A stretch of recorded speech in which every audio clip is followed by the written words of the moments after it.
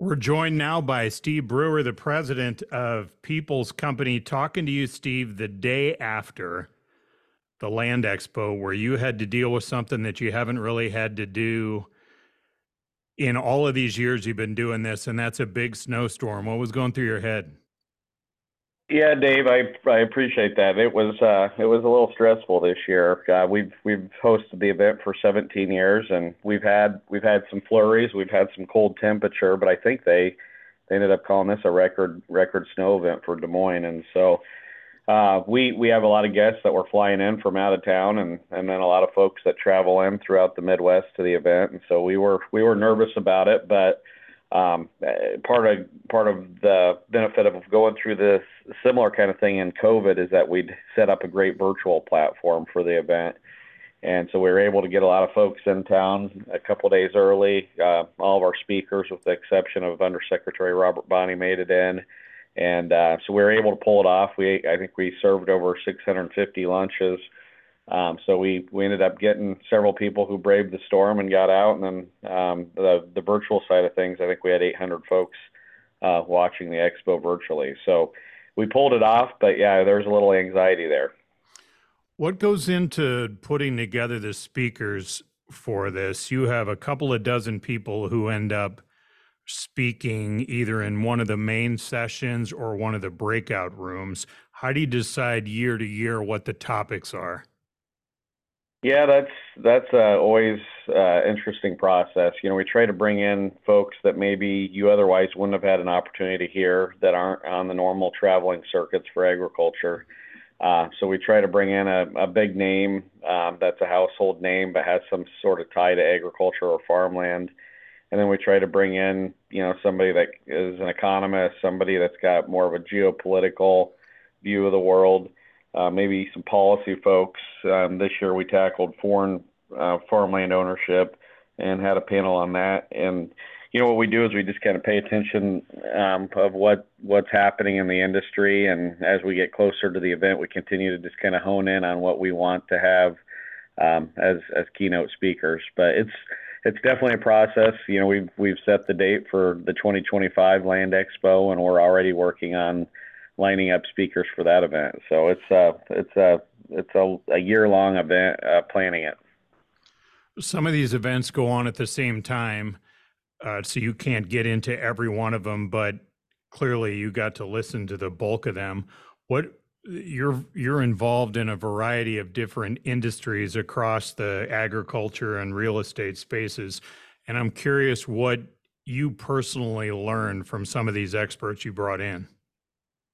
It's probably as much about what you learn just networking with people at the event, and the speakers are, sometimes they're inspirational, and you just pick up a few tidbits, but we actually host some dinners and spend some time with the folks, and you get to know them personally, and so learning more about them. Last night we were able to have some drinks with Esther George and Tom Honig from the Kansas City Fed, and so when you can get into some of those sidebar conversations and ask some questions that maybe they wouldn't answer the same way in front of a room full of people, that's when you can really pick up some interesting tidbits. And with those two in particular, you're talking about decades of experience in financial policy. So as we've now begun 2024, that means you survived 2023 with higher inflation rates than anybody wants, higher interest rates than anybody wants. So as now the calendar is turned, what are you looking for, and how do you assess where things stand right now? Yeah, so Tom was fascinating to talk to. He was the Kansas City Federal Reserve president going back to the 1980s. He served under Paul Volcker, then he served under Alan Greenspan, and then under Ben Bernanke, and so he really saw it all, and resided over the Kansas City Fed during the 80s farm crisis. And then Esther George served as the president during the COVID years. And so, that perspective going back to the early 80s and through COVID, when talking to them, I think they're really concerned about monetary policy in the United States, rightfully so. Inflation is a big issue in our world. Prices of commodities inflate and farmland inflates, but then when they come in behind that with higher interest rates, then that could have a negative impact on farmland values and other real estate values. And so 2023, we lived through the interest rates rising on unprecedented levels to offset inflation. And now as we head into 2024, we're hoping there's some stability there, that interest rates are maybe done going up. I know there's talks of a rate cut or two.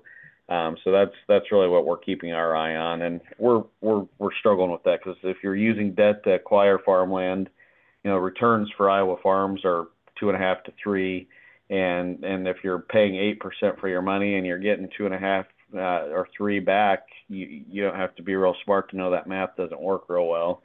And on the other side of it, if you're an investor buying farmland and you can go get a T-bill for 5 or 5.5 versus farmland at 2.5 or 3, you've now got an alternative place that you can put your money. So the interest rate impacts are scary and they're real, and so we're watching it closely.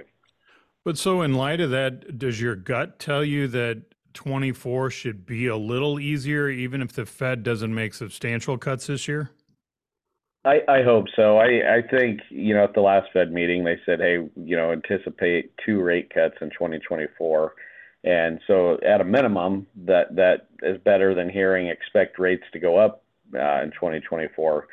So, I think if we can stabilize, there's times last year you didn't know if interest rates were going to 9, 10, 11%.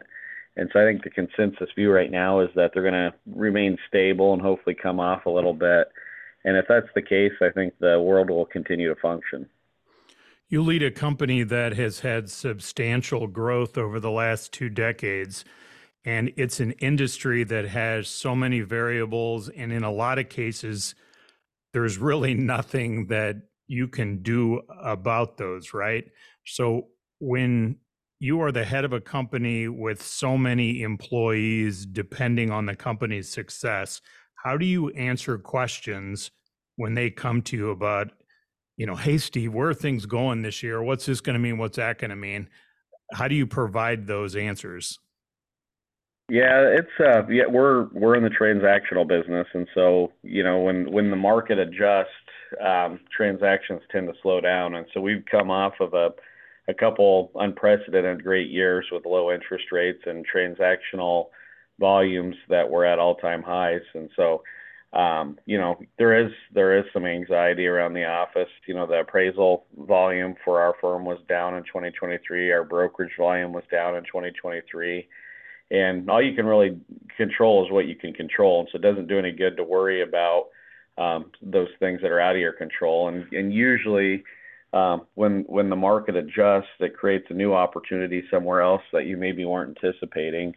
And so we're just trying to encourage folks to, be positive and go hustle. And there's deals to get done and transactions to get done. You might just have to change the way you approached it for a few years. And, those adjustment periods, I remember in 2008 when the financial crisis hit, our firm went 6 months without completing a real estate transaction. And so we've lived through some of those environments where the market just kind of freezes up and it's trying to figure out which way the wind's blowing. And there was a little of that in 2023 when these interest rates really started to move. So yeah, we're just, trying to help our team understand that, that it's normal cycles, and when the market adjusts, you got to hunker down. And then when you come out of that, there will be business to be done. Are you noticing certain trends in that particular producers are really struggling with the future of their industries? And I guess I'm thinking of maybe nut producers just as an example, but in light of that, we're seeing cases in different states where folks are maybe switching to something else, just completely giving up, whether it's the price return or because of water concerns, what have you. Does that then lead to geographical sections of our country that are more likely to see farmland turnover? Are you noticing Yeah, anything like that? a little bit. Yeah. So we work in about 30 states across the country. And so anything from apples and wine grapes up in the Pacific Northwest, almonds and pistachios in California, and rice and cotton in the Mississippi Delta, and then of course corn and soybeans in the Midwest. And in the Midwest, it is corn and soybeans, and farmers had a good year in the Midwest. Prices were generally good, and yields were good, and farmers are going to make pretty good money. But when you get into some of these other regions, with inflation on labor and inflation on cost, some of these folks that are direct operating permanent crop assets like almonds and pistachios and wine grapes, those costs kind of outpace maybe the revenue. And so there's some real challenges in some of these permanent crop areas around the country where guys are farming unprofitably, and unlike the Midwest where maybe you can throttle back on fertilizer or throttle back on genetics a little bit, when you're managing a permanent crop asset, you got to manage it like you're trying to squeeze every ounce of yield out of it, because you don't want to permanently damage those trees, as a for instance. And so, yeah, there's some dislocations, and that is what's fun about our business, is that you get to have some diversity around what you work on, and you can kind of move around and adapt where things are maybe hot, and maybe where things are a little softer, and put resources into different things. You mentioned that one of the best parts of the Land Expo is you get to have these private conversations, private time with some of your key speakers.